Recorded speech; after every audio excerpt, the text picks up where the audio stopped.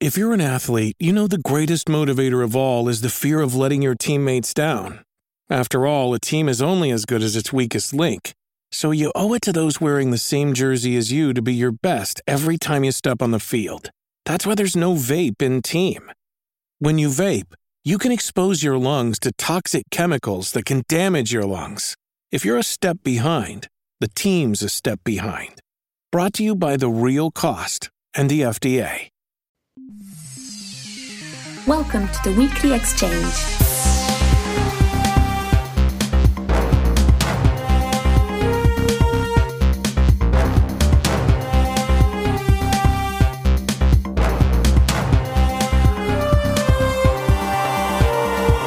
This week in Forex and Strategy Game News, we have updates on Interstellar Space Genesis, Age of Wonders Planetfall, Northgard, and much, much more.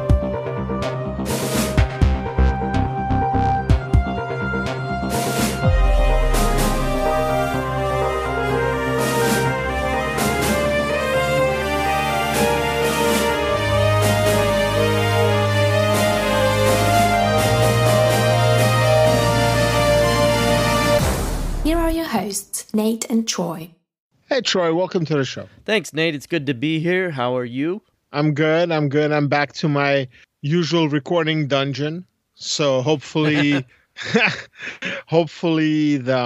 my house has a concrete basement. It's a newer house. So I have not gotten around to finishing yet. So it's kind of like my dungeon, my lair where I get, to record stuff. So when I do eventually finish it, I'm going to do some soundproofing, build myself like a little recording booth type thing. But for now, it's all good. Oh, man, well, you sound 1,000% better, and I personally am glad. So, welcome back home. Hope you enjoyed your vacation. I just got back from one myself, just celebrating Independence Day with the family. Nice. So, yeah, had a really good weekend. Got a bunch of sunburns, that sort of thing. Now that's a vacation. That's how you know you're on vacation, when you get burned by the sun. Either that or you're doing some kind of landscaping at home. Yeah, for sure. So, yes. So anyways, I'm back. I think we should this week was a light news week. I think a lot of people are on vacation. I know Paradox is on vacation, and Stardock is on vacation, and Firaxis has been radio silent for a while. So Amplitude too of late. So I think we should just jump right into it. What do you say? Yeah, let's go. Okay, so this week we are beginning with your favorite title, Interstellar Space Genesis. I gotta tell you, man, before you go any further, when I saw that name on the list this week, I wasn't looking real carefully. I thought, oh, this must be a new game that Nate's talking about. And now you just reminded me this has been in development for a while. Well, I'm sorry, this game, it has the most generic name that I'll never remember. Except you will one day, you will remember it, and that'll be that. So anyways, they have a very quick update. They're about to do another build. So they're just kind of letting the community know about what they're working on.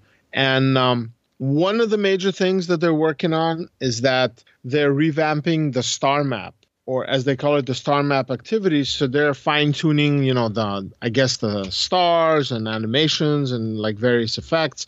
They have the zoom and the pan feature apparently are in. And one of the things that they did finish is that they finished the colony events, like the event generations. When you colonize, there'll be different unique things happening. So they got that down. And another thing that they have changed is the system view. So I suppose, I haven't seen it. Oliver is the one who's in their beta, so I'll have to ask him about this. Maybe next time they have a major update, we'll have him on the show so he can talk about it. But basically, they're saying that the system view has a more realistic look to it now, where all the planets are orbiting the sun versus whatever they had before. They're also working on the music. So, it's good stuff. It's good. I have not seen it, so I cannot say what the improvements are like. And definitely, I'm pretty certain that I will invite Oliver over to join us next time we are talking about Interstellar Space Genesis. See, I remember the name. I'm okay with the name. I've seen much worse names, so I don't know. I don't know why. There's plenty worse out there. It's not a bad name. It's just not a very interesting name. Oh, okay. It's certainly not a bad name. Okay. I think I think you need to make that clear, because somebody who listens might be like, what's he got against this game? And I mean, based on what's been happening in the space 4X genre, this one might really be good. Yeah, I think it'll be a good game. I don't have anything against the game. So just call it ISG. ISG. For sure. Yeah, that might even be better. Yeah, there you go, ISG. So, all right, moving on to the next game.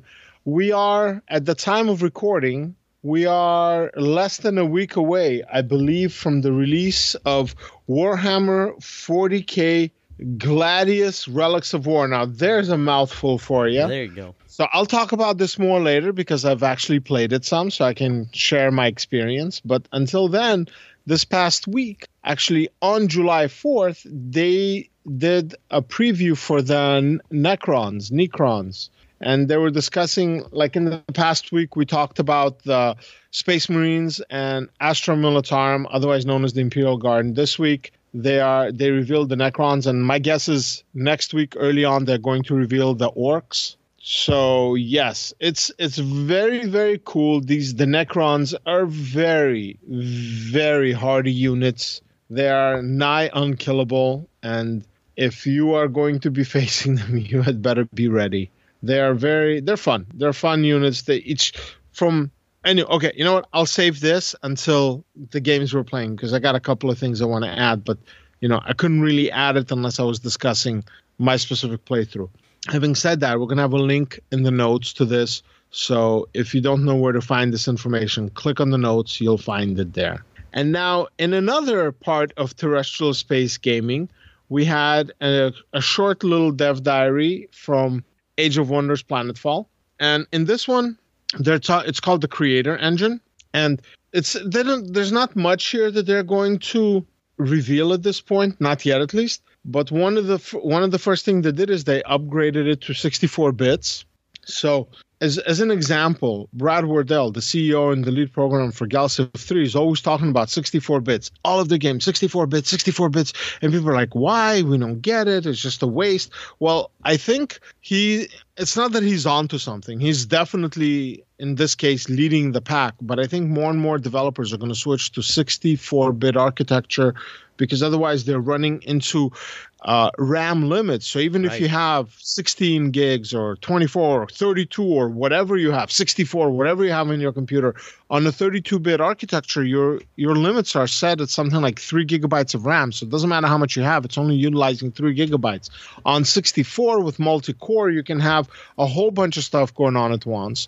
Hopefully your computer has some good cooling, because it's going to run hot. And hopefully the code is good and optimized. Otherwise, it's going to, peg out all your processors. But, all that aside, they're switching to 64 bits to allow the game to utilize more resources and play better. Another thing that they're talking about is they're talking about the environments. Now, when I look at this, so again, we'll have a link in the notes so you can see what we're talking about. But when I look at the graphics they released, it's 3 different terrains with the same structure on it. And this immediately makes me think of Civilizations Beyond Earth Rising Tide. Now, having spoken to one of the lead devs for it privately on Steam, I was asking him what kind of influence the Firaxis's Civilization Beyond Earth had on it. And he's like, interestingly enough, not a lot, but when you look at the two games side by side, you can see a lot of similarities. So I think it's more about being in the same state of mind, like having the same ideas, and then when they're being expressed, when they're being realized, having similar results. So it's not like a parallel evolution, but it almost looks like it. And then another thing that they're talking about is like they're showing like a battle map for the two games, like from Age of Wonders 3 and Planetfall. And Planetfall just looks sharper. Everything is more detailed. Everything's looking better. And then they also have a dwarf from Age of Wonders 3 and then a space dwarf. So yeah, definitely the Planetfall one looks good, but right. The hips look crazy on this guy. If you see the image, the hips are like, what's going on down there? And I think I saw a similar comment from one of the community members. So I hope that gets addressed, because I don't know, that dude looks like a mech almost. But anyways, so yeah, so most of the stuff in this dev journal, their dev diary, they're talking about like hardware stuff. So, full anti-aliasing support, soft shadows, DirectX, things like that. So that's that stuff. Now, one of the few things that's different, and this is another interesting thing, in Age of Wonders 3, every unit had an appearance. And all these appearances, like the way it would, almost like the thumbnail of the unit, or how you saw it when you moused over it, and all of that stuff had to be handmade for each unit with every upgrade. So that is a lot of work that had to go into that.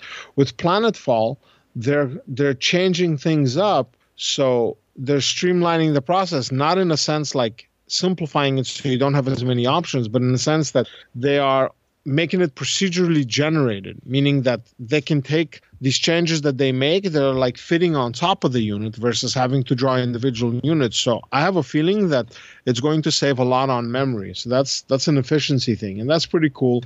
But that's, for the most part, all that this dev diary had to offer. And I'm very excited for this game. Incredibly excited. Yeah, I think it's certainly going to be one of the best games, or at least it has the potential to be one of the best games released. 2019. Yeah, well, I was going to say within the last, well, certainly this year, because there's not much on the horizon for this year. Well, I think last year, for me, was a bit of a disappointment in games as well. So I was going to say within, like, the last 3 years, so last year, this year, next year, I think it has the potential to be the best. Yeah. There's always potential. But once it's out, only then can we really tell what the game really has to present, Mm-hmm. So let's move on to Aggressors Ancient Rome.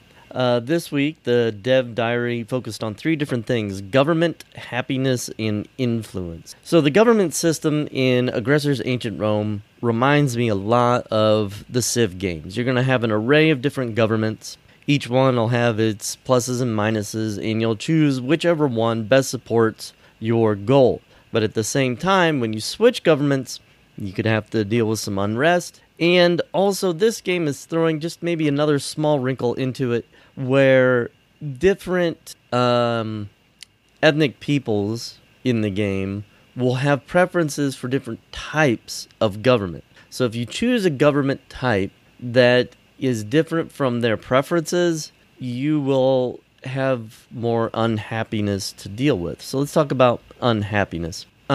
Happiness is, it's not that different from any other game that has the mechanic, right? If your people are employed and safe and healthy and well-fed, then they're going to be happy. And if they're not any of those things, they're going to be very unhappy. But also, this game is including a migration mechanic. So if people in your realm are unhappy, they will leave for other nations that are nearby, and you'll have an outflow of population, which will cause problems. You won't have people to farm your fields, you won't have a population to become part of your military, things like that. So there could be real negative consequences. It doesn't touch on this, but I also thought, well, what about inflows? What if you're running your empire really well, but the empires around you are not run well, and you have a massive influx of migration? How will that affect happiness? And that wasn't really discussed in this dev journal. Like, what is there an overcrowding mechanic? Is there a problem where you might be able to shuffle people from one part of your empire to another through some type of government program, that sort of thing? It does talk about giving various cities within your empire grants to encourage population growth and that sort of thing, but it didn't really talk about immigration into your country, just emigration out of it. So I thought that was interesting. Well, you have this mechanic of sorts in 3 games right now. You have a much more elaborate version of this in Stellaris. Now, I don't know how this will work compared to Stellaris, but you have migration, large types of migration in and out of your empire. You can control what kind of migration you allow, who has right to migrate, and things like that. You also have a mechanism for happiness based on governmental representation. Now, I don't know if this is the case in Stellaris. I mean, it's sort of kind of there, but not really. But it's definitely the case in Endless Space 2, where you have different heroes. I think Endless Space 2 has the most developed political system in any 4X game out right Yeah, now. that's pretty cool. So you have all these heroes that you hire throughout your playtime, and then these heroes, based on their party affiliation or whatever, based on their ethics or ethics equivalent, they lead parties, and you have all kinds of stuff like that happening. And then you also have like happiness and city flipping as a mechanism in Civilization 6. So it feels like they're taking the developers are taking some of the ideas from these three games and kind of adapting it to a more realistic representation, at least possibly. Yeah, I'm glad you brought up city flipping, because that's kind of what influence the third part of the dev diary is kind of about. So you can spread your influence around to, pressure nearby cities to perhaps back you or that sort of thing. Influence is a currency that can be spent in diplomacy. So, your chances of being successful in various actions, such as like absorbing other cities or signing treaties and that sort of thing, are going to require your influence mechanic. I guess similar to Endless Space 2 again there. And then Endless Legend. Yeah, I was about to say that. So,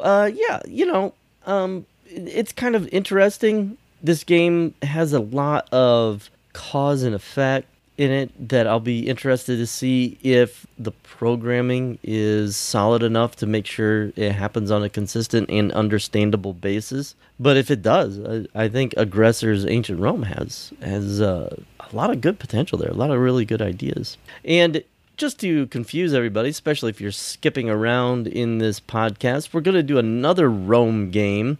And this one is Imperator Rome by Paradox. And you mentioned the update for Age of Wonders 3 was kind of short. This one's really short too, especially for a Paradox update. Even the way that the sentences are constructed are very brief and straightforward.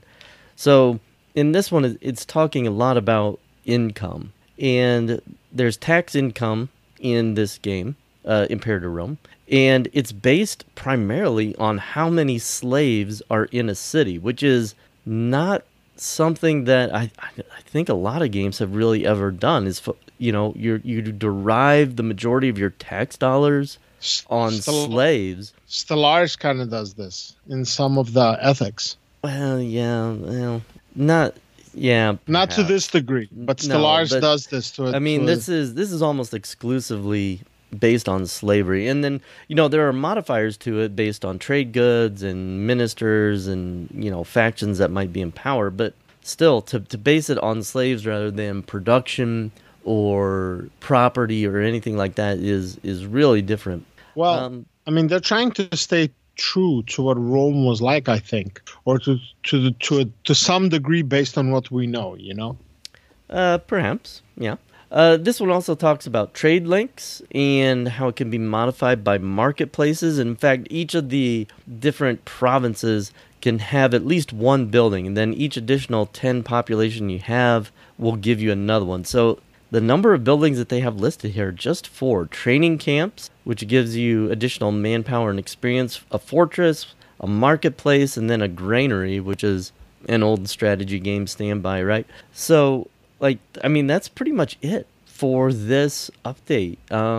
Next week, they say they'll delve into the characters a bit more, which I think will be a more interesting topic, but not much to say about Imperator Rome this week. Well, like I said, I think a lot of people at Paradox are out on their summer break right now. Yeah. No So we'll move on to Northgard, and this week they're giving us an update on the patch that will be coming with the Clan of the Snake DLC. And they're introducing a new unit for all factions called the Skirmisher. And this is kind of a neat little unit. It gets a 20% bonus to its move speed, which means you can run around and avoid being caught by monsters or enemy units. And also they can move to provinces you don't control, which I think only explorers could do that before. So you can like run these guys around and cause problems. You know, they're going to be kind of a pain in the butt, which is good. I'm glad that they're adding more units to Northgard, because one of my complaints about Northgard was just a lack of units. It didn't have very many. So this is cool, but I'm also at the same time disappointed that all factions get them, because an even bigger complaint I had of Northgard was that all the factions pretty much played the same. I mean, that's why I like the Clan of the Goat so much, because it gave you a better starting bonus at the beginning of the game than all the other clans, because by the end of the game you're pretty much playing it the same way no matter what clan you are. At least that's unfortunate. That's unfortunate. Yeah. So they're getting new units, which is very cool, and of course with them comes a new building, which does matter because you're limited by the size of a province you take over according to how many buildings you can build. So some you have very few. So if you're going to build this skirmisher camp, that's important. Like deciding to build this or not build this is a big decision. So that's kind of cool. You're getting this new unit, a new building, and an important decision to make. But at the same time, I would have liked this to have been limited to maybe half the clans get this. That would support maybe their style of play rather than just giving everybody the same thing and keeping the clans kind of, I don't know, homogenous. So anyway, that's coming from Northgard, which has gotten mainly positive reviews. Not across the board. Some people have had similar complaints to mine, but still, it's doing all right. And I know Oliver really enjoys this game, so I'll be interested to see if he has much to say about this. Absolutely. Now, this week we don't have a new game to introduce because of the Steam Summer Sale. It was just so hard to find something interesting to talk about. But an update to a game we have not talked about in quite a long time called Starfall Tactics. And this is basically real-time strategy set in space with spaceships, highly customizable spaceships. So it's probably sounds similar to something else we talked about not so long ago. But let's talk a little bit about this. So one of the things that they're changing up is they're reworking how shields work. So they're giving shields 4 different directions. So this is something right now, to anybody that's playing Battletech, is well aware of it, where your mech has, if like one particular set of shield or armor, not shield, but like if your armor is depleted on one side, you want to turn your mech away so that side can be targeted. Well, this is kind of what's happening here, where if your shields are being battered down to nothingness, you can turn your ship and protect the weak side from enemy fire. But this also creates opportunities to arm yourself with certain loadouts to optimize this. Now, another thing they're doing is that there are several factions in the game, and each faction, there are 3 factions actually, and each faction has unique play style, and that's good because in a lot of RTS games, if you don't do something like that, they're all kind of the samey, and as is the case with Northgard, as you had just said, so it's good. And then they're reworking the animations for stars. So they don't just have just the one star. They feature 2 different ones, and it looks really, really cool. And they're saying that there's basically 15 different stars. And now what I'm interested to find out is if the rework of the stars also results in some kind of a gameplay mechanic. So it's not just, okay, it's a graphic, who cares? But it's more about, oh, well, this type of star or this type of space body has a particular effect on combat. So again, it's cool. If you want to know more about it, click on the link. It's definitely worth checking out. And with that, let us move on to the next news item. So do you remember, I think it was 3 weeks ago now, 2-3 weeks ago, we had talked about the new copyright law that they were opening up for discussing and whatnot. Not discussing, but like trying to pass a law to protect some copyrights, blah, blah, blah, blah, blah, in the EU. And you got very heated about it. Mm-hmm. Do you remember that one? Yeah. In the European Union, a committee in the European Union Parliament approved a bill for consideration by the full Parliament that would require, like, even us, I guess, like we might be fined or taxed for like the links that we put in our show notes for not just show notes, but in our articles or art in that our we articles, use, yeah, all that or stuff. even art that we use. Because usually what we do when we post articles, I'd say 90% of the time, the art is unique, meaning it's art that we capture in game. Right. Sometimes we use art that is provided to us by the publishers or the PR firms that represent them for, here we're going to release this game. Here's our, our feature list. Here's some art you can use. Other times we grab art from online. We don't monetize it in a sense, like we don't take people's private stuff and try to make money on it. Now, if we had advertising on the website or something like that, then somebody can come to us and say, hey, you're making money off of my work. But we're not. We're just grabbing something that's out there. And if somebody asks us, hey, where'd you get it? We're like, oh, yeah, I found it here. I found it there. But yeah, so basically anytime we use art, we'd have to have all kinds of disclaimers and stuff. And at some point we'd be like, we can't do this. We can't do that. We can't do this other thing. It's going to be like, okay, well, we can't do anything. We can't, we can't, we're going to have to publish articles with no art. So that means, of course, nobody's going to read anything. So they'll have to be 3 sentences or shorter. But yeah, anyways, so what happened this week? So this week there was a vote, and the vote was positive in a sense that this discussion was shelved, but it was not defeated. That's what a lot of people don't realize. This thing that they're trying to do is still in effect. What they're trying to do is still not in effect. Let's not use no, that not in effect. Let me paraphrase. It's still on the table. What they did is they pushed it back to give the lawmakers a chance to look into this, because a lot of them didn't even know about it. They're like, what is this? No, I don't even know what this is, and I'm voting no on principle because what is this? I'm not going to vote yes on something like this. So another vote is actually coming for this in a couple of months. So this has not been resolved, but it'll be interesting to see what happens. If this actually gets approved, wow, this can change the face of the internet. Well, for Europe, it'll change it for Europe. And It'll change it. It'll change it for us too, because a lot of companies that do business in Europe are from the U.S. So same thing like with the GDPR.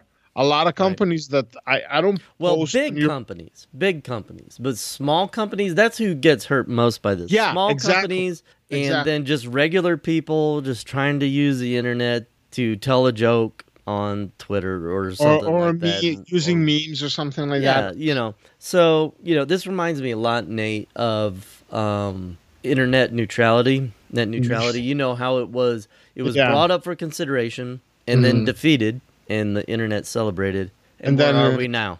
Where are we now? It's gone, and they're starting. I'm starting to see effects. I'm actually seeing effects on bandwidth from certain providers, and like when you ask people, they're like, no, that's not what it's about. And it's like, that's exactly what it's about. Why didn't somebody tell us? And like everybody was screaming about it. I didn't hear anything. Yeah.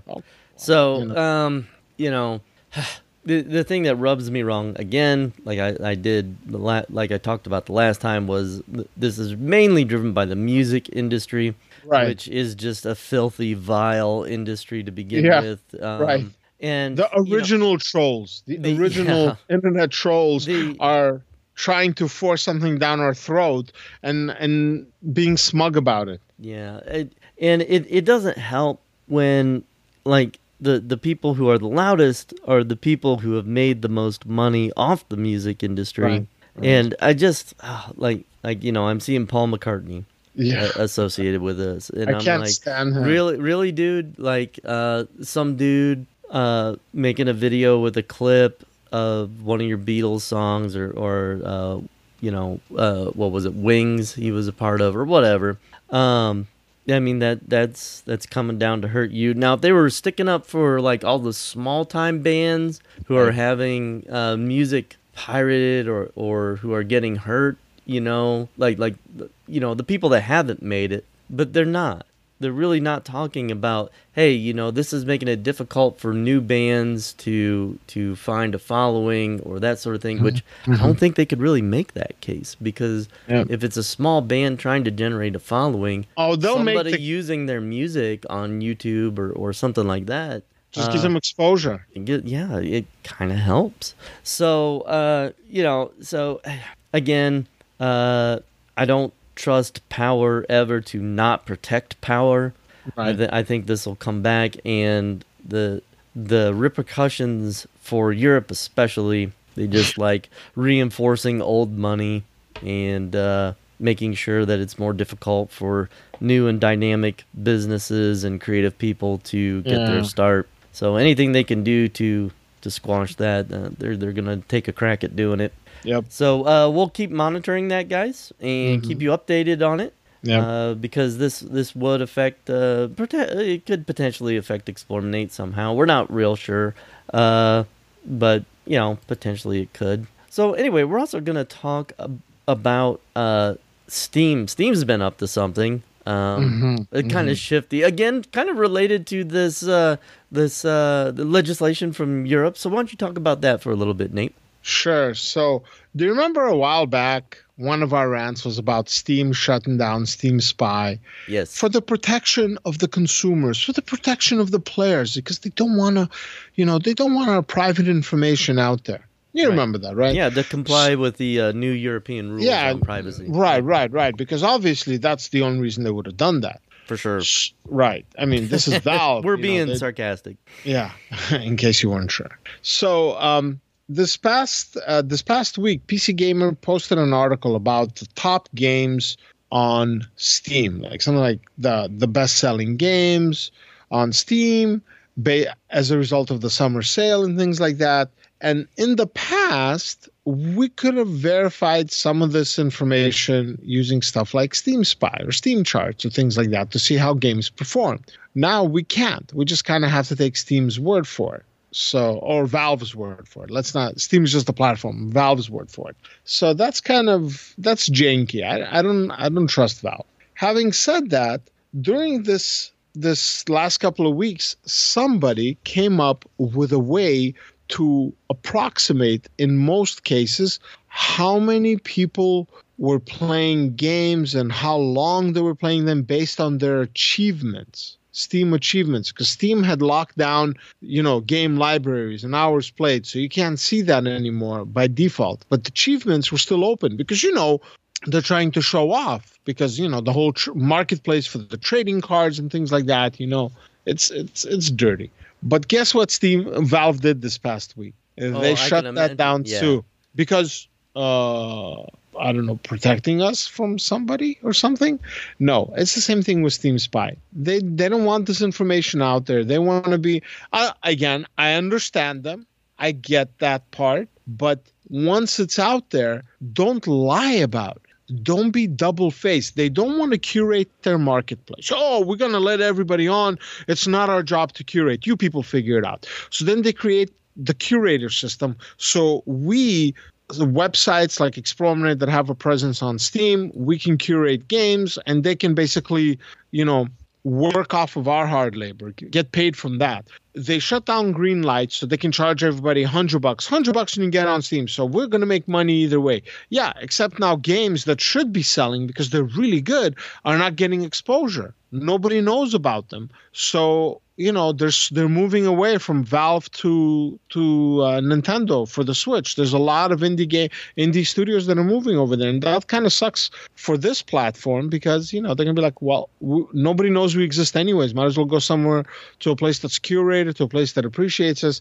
So here's Valve being shady again. Here's Valve being dirty. And I don't know. One of the cool things that came out of this was Steam Spy was able to generate an estimated owners list again from this new method before Valve shut it down.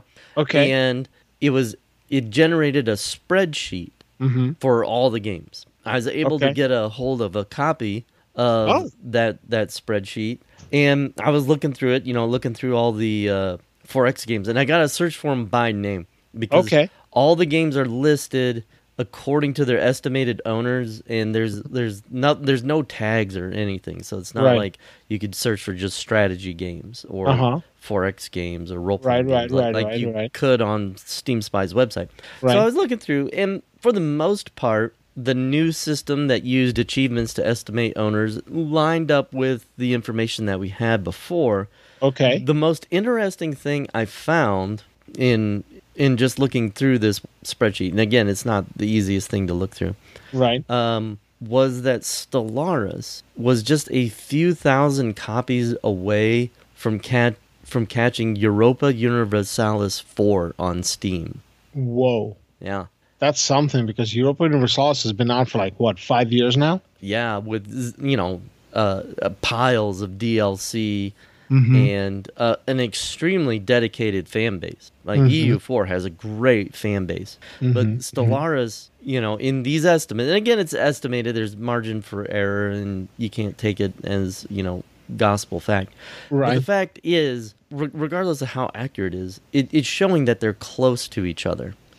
And, that tells me a lot of what must be going through Paradox's mind. Is here they made a game that's really outside of what they normally do in Stellaris. And it is catching one of their marquee titles in Europa Universalis 4. And, I think that kind of tells us why, like, Stellaris 2.0 wasn't Stellaris 2. Because they had a good thing going with Stellaris. Sales velocity was still ticking up because it's just still coming on strong. It hasn't slowed down. And why release a sequel that would put that sales velocity at risk? Because you never know if a sequel is going to sell as well as the original. You just don't. Absolutely. Oftentimes it does, but not always. So why take that risk? Why take that risk? And instead, we'll just do what we always do, which is radically change the game and then patch it up later. Well, I look at it differently too. They've been doing this with Crusader Kings 2. They've been doing this with Europa Universalis 4, and now they're doing it with Hearts of Iron. And I actually hope they do this with BattleTech, to be honest with you. But anyways, what is it that they're doing? They release a game and they support it for 4, 5, 6 years. So Stellaris has a lot of life in it. And, that's really good, because that's actually a good segue to go into the next news item, which is we wrapped up the poll for the last 2 months. And this is how would you, as in the person who's, answering this poll, rate Stellaris. So that lines up exactly, because you have, the idea for this was I made this poll after Stellaris 2.0. And, with all the teeth gnashing that went on and all the people that were very angry, some of us Explorminate staff and, some of the key members in the group that have been there since day one are very vocal about being unhappy with the changes that, went down in 2.0. And here's what's interesting. So in this poll, I'm going to go over the results, and that lines up with what you just said. So 15% of the people would give the game an exemplary. 38% of the people would give the game a recommended. So at this point, we're already at 52%, 53% of the people. 23% of the people would give it a consider. So, that's a decent score. I think a consider is not a bad score. Consider is like, yeah, maybe not, really have to think about it. And then only 14% of the people would give it a beware. So I'm assuming that this is probably some of the more hardcore players that want the older features. And only 10% of the people are giving the game an avoid. So it's safe to say that 3/4 of the people liked 2.0, or maybe not like. Maybe that's tough. Half the people like 2.0. 1/4 of the people were like, yeah, it's not bad. We don't hate it. It's not the best, but let's see what happens. And only 1/4 of the people were like, nah, I'm not happy with it. So the game is continuing to evolve. The game is continuing to grow. And again, outside of only a couple of people that I know, I'm assuming most people that play Paradox games know that Paradox has been doing this thing for the past 5 to 7 years, where they release a game and through continued support, expansions, DLC, free content releases, the game changes, the game evolves, sometimes for the better, sometimes for the worse, but it's constantly changing, constantly growing. And anybody that buys a Paradox title that doesn't know this, I'm sorry, but you kind of have to do a little bit of research, especially nowadays. If a game has 40, 50 pieces of DLC, you have to know what you're getting into, because it's not going to be a cheap experience. You know what I mean? Yeah, for sure. So, yeah. And in that vein, we have a new poll up. And this one is also based on a comment that was made in the Stellaris thread talking about the changes. And this one is, what is the one feature that draws you to Stellaris? So it's new. It's only been up for a couple of days. I think it has at this point like 17, 18 votes so far. Some people look at it, more people vote, because I try to make the choices interesting and not redundant. So we'll kind of have to wait and see how that plays out. And with that, let's discuss the Steam summer sale. So, did you buy anything on this past sale? No, I didn't. I kind of regret not buying some of the DLC for Off-World Trading Company when it was on sale. But no, man, I'm really happy with my library. There's nothing really out there it's got me interested. What about you? So I bought a couple of games that have been on my watch list. So I bought Polaris Sector with the Lumens DLC. It was a pretty good discount, and I picked it up. I might not get to play it for a good long while, but I wanted to support the developer, and I wanted to show them some love, so I picked it up. I picked up the original Divinity game. Now, quick question for you. Have you claimed your Divinity 2 key? No, I Okay, need to do that. listen, Troy. Claim it tomorrow and give it to me. All right? You owe it to me now. For me having to remind you, I think for the past, 6 months, 9 months? Maybe longer, man. I backed that year? Kickstarter forever ago. Yeah, go get your key, man. Keep it for yourself. Play it. I hear nothing but good things about it. That should totally, you kickstarted it. You backed it. Get your key, man. What are you waiting for? I don't know. It's sad. It's sad. Anyways. Yeah, I'll try to do that. Yeah, send me an email reminder or something. Okay, yeah, right. Like you answer those text emails. I'll have to call you. So, I picked up also Ultimate General Civil War. Now, this game is not in my wheelhouse on a regular basis. Like, it's not a typical game you'll find there. But, sometimes you got to try something a little different. And it was on a discount, and I've been keeping an eye on it for a while now, so I picked it up. And then, now this will surprise you. I picked up some DLC for Darkest Dungeon. Cool. Now, I own the game. It is a roguelike. I despise roguelikes, but the little bit I played from Darkest Dungeon, I enjoyed myself. So I've been keeping an eye on the DLC, and when it hits the right price point, I pick it up, because the day that I fire it up to really play it, I'll have everything I want to have. I picked up one bit of DLC for Armello, because it's actually a game that I really, really enjoyed, and it's about to hit 2.0. So I don't know if that means Armello 2 or Armello 2.0 in the same way that Stellaris 2.0 is with major changes. We'll kind of have to see. But they've been doing a lot. And I haven't played this in maybe a year, so I probably should fire it up and see where it's at. And then this, I have a feeling, is going to surprise you. I picked up Bayonetta. What was the game? Bayonetta. Bayonetta? Yes. You don't normally play games like that. Exactly. Well, I don't play games like that on the PC, but I played that type of game on my PS3 when I gamed on it years ago. Okay. And actually, I didn't know. You know what? I take it back. I didn't even play Bayonetta on the PS3. I think I played it on the Wii. Okay. And now it's been ported to the PC. So slowly, I've been rebuilding some of my libraries from those games, like from some of the other platforms that I use. So, for example, let me tell you some of the games I have in that. Let me see. Where is that? No. Okay, it's on my other computer. I have it set up like that. But I have a bunch of games like that. Like what's in there? Oh man, you know what? I'll prep it for next time. Something to talk about next time. But yeah, so oh, no, I think there it is. Hold on, I found it. Yes, there it is. So I have games like Darksiders 1, 2, Kingdoms of Amalur, The Reckoning, Okami, Prototype 1 and 2, Valkyrie Chronicles. So funny thing is, some of these games are some of my favorite games I've ever played. Like Kingdoms of Amalur, that's one of the games that's I think one of two games that I 100%ed on my PS3. Okami is by far probably top 5 game I've ever played. It was just, I don't know what it was. It just caught me at the right time. Valkyria Chronicles is amazing. The Prototype games, the Infamous games, I really enjoyed them. So, there's more to me than just 4X and tactical strategy games. There's more, and Bejeweled. There's more to me than just that. Right. Bejeweled. I had to throw that in there. Yeah. No. So, anyways, right. What have you been playing? Well, like I said, I was visiting family for most of this week, not unlike yourself. So, I didn't have too much time to play much of anything, but I did get in some World of Tanks Blitz. They're doing a 4th of July celebration thing, so I'm trying to grind out a free tank. What about you? What'd you get to play? I played some BattleTech, obviously. I mean, BattleTech has replaced XCOM 2 for now. Most likely, Phoenix Point is going to replace BattleTech in the near future. There's a backer build too. I backed the game at a pretty high level, so I got access to that. I might play it this weekend. If not, I'll definitely try to fire it up next week.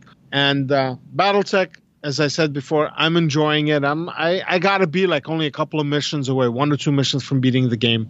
I'm just grinding it out a little bit. I want some better mechs because I saw that I actually had to abandon that last mission. So yeah, I was like not prepared. So yeah, just that. And then finally, so I got a key for Gladius from Slytherin. And they're like, Nate, you got to check it out. Please check it out. I'm like, okay, I'll check it out. I mean, the original keys that I got, I passed off to our guys for the review and for the content that Dallin been putting up. By the way, Dallin has put up a whole bunch of Let's Try. So far, I think he has the Space Marines, he has Imperial Guard, he has the Necrons, and then Orcs also just went up. So all 4 of the main factions. So I'm like, okay, I'll give it a try. So I fired it up, started with the Space Marines because obviously, Space Marines, my favorite. And yeah, I like it. It's, how do I put it? It doesn't have the depth that some games do because it's a war game. So it's the same thing as looking at Age of Wonders 3. Age of Wonders 3 is not Civ. Age of Wonders 3 is not Warlock 2 or Endless Legend, but Age of Wonders 3 is Age of Wonders 3. Well, Gladius is kind of like that. It has some it has a more focused design. Oh, does it ever? It's really like you don't have decisions that you throw away. Like you click end turn just to see what happens. Every turn you have to be doing something. And that's a good thing. In a 4X game where every turn matters is a good thing. Every faction plays differently. So I've only played with the Space Marine so far. I have maybe an hour in it at the time of recording, but by the time that this goes up, I'll probably have another hour or 2 in it. And I'll try maybe the Orcs or the Necrons or the Imperial Guard, Astra Militarum. But anyways, each faction plays differently. The neutrals are not pushovers. You don't just send your Space Marines and like, I'll just wipe the map with them. No, you won't. Be careful. Support them. Build. Expand. Space Marines are a one-city faction, so you will only have your original city, your citadel. It's just, that's it. That's all you're going to have, your fortress. So expand smartly. Research correctly. Build the right things. It's good. I like the way how combat works. Like when your unit is taking damage, you end up dealing out less damage because you have less members in your unit, In some games, that's not the case. Like whether you have 1 member or 4 members, you deal full damage. Here, no. As your unit gets whittled down, so does your ability to deal damage and to take damage. So yeah, it's good. I haven't messed with the quests yet. I have the main quest just started, but I'm too busy fighting off the neutrals.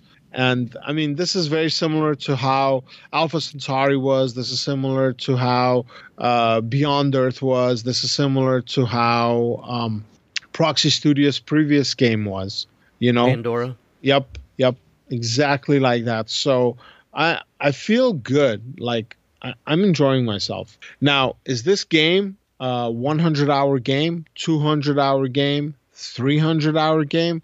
I don't know. Too soon to tell.